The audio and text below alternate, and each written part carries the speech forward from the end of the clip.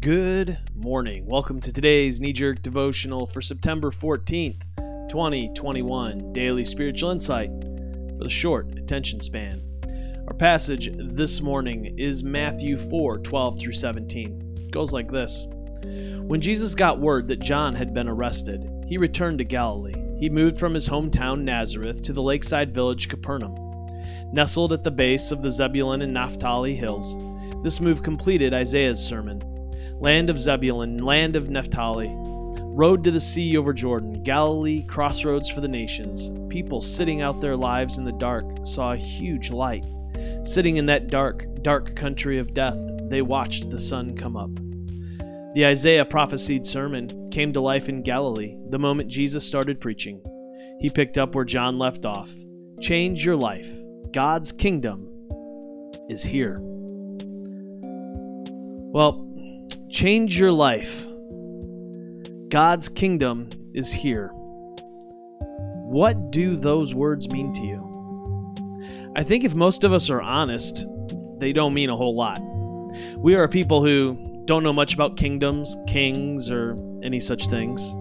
Sure, we have some ideas, but we are people who lived our lives in a republican democracy. In our experience, the idea of a kingdom is pretty far outside our experience.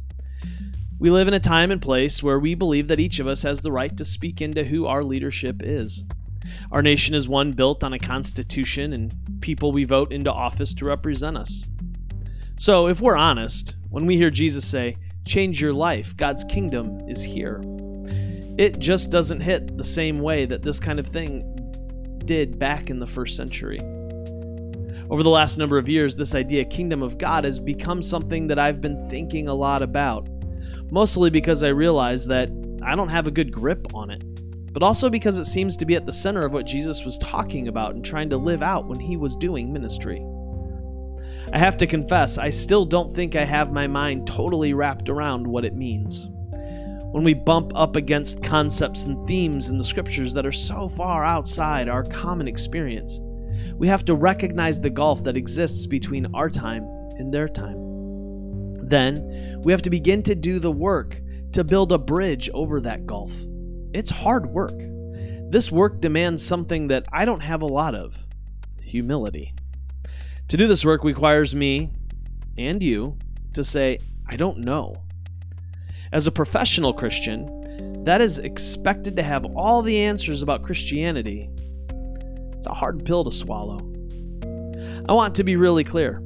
I don't think I have it all figured out when it comes to this whole kingdom of God thing.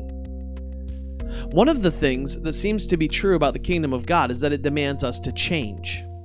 However, they were living back in the first century, and however we are living today, to acknowledge the kingdom of God is to acknowledge our need to change. Perhaps this is why we get uncomfortable thinking about this kind of stuff. Why must we change? Well, I think the answer to that comes from the end of the story. Do you remember Jesus talking with Pontius Pilate before his crucifixion? He says something to Pilate about his kingdom that I think points us toward the necessity to change. He says that his kingdom is not of this world. The way that Jesus is king is different than the way that other authorities practice their authority. It also means that his kingdom is unlike anything we have seen in history. Jesus' kingdom transcends our usual way of thinking about things. Because of this, we must change. One of the changes that I see throughout the Gospels is that Jesus is constantly reconciling people who are separated from one another. It appears that in the kingdom of God, the various barriers that we create between one another are brought down. We love our us versus them, or figuring out who the other is. But if we are going to try and participate in this kingdom of God, then we are going to have to change and set aside our desires to sort and separate. I'm still struggling to grasp and understand the kingdom of God metaphor and how to understand it in light of our current reality. How do you make sense of it? For me, the bridge building comes from that reality that it's not a kingdom of this world. So it allows me some freedom to leave the militaristic version of kingdom to something else entirely. I'd love to hear your thoughts in the comments. Hey, until tomorrow, love well, my friends.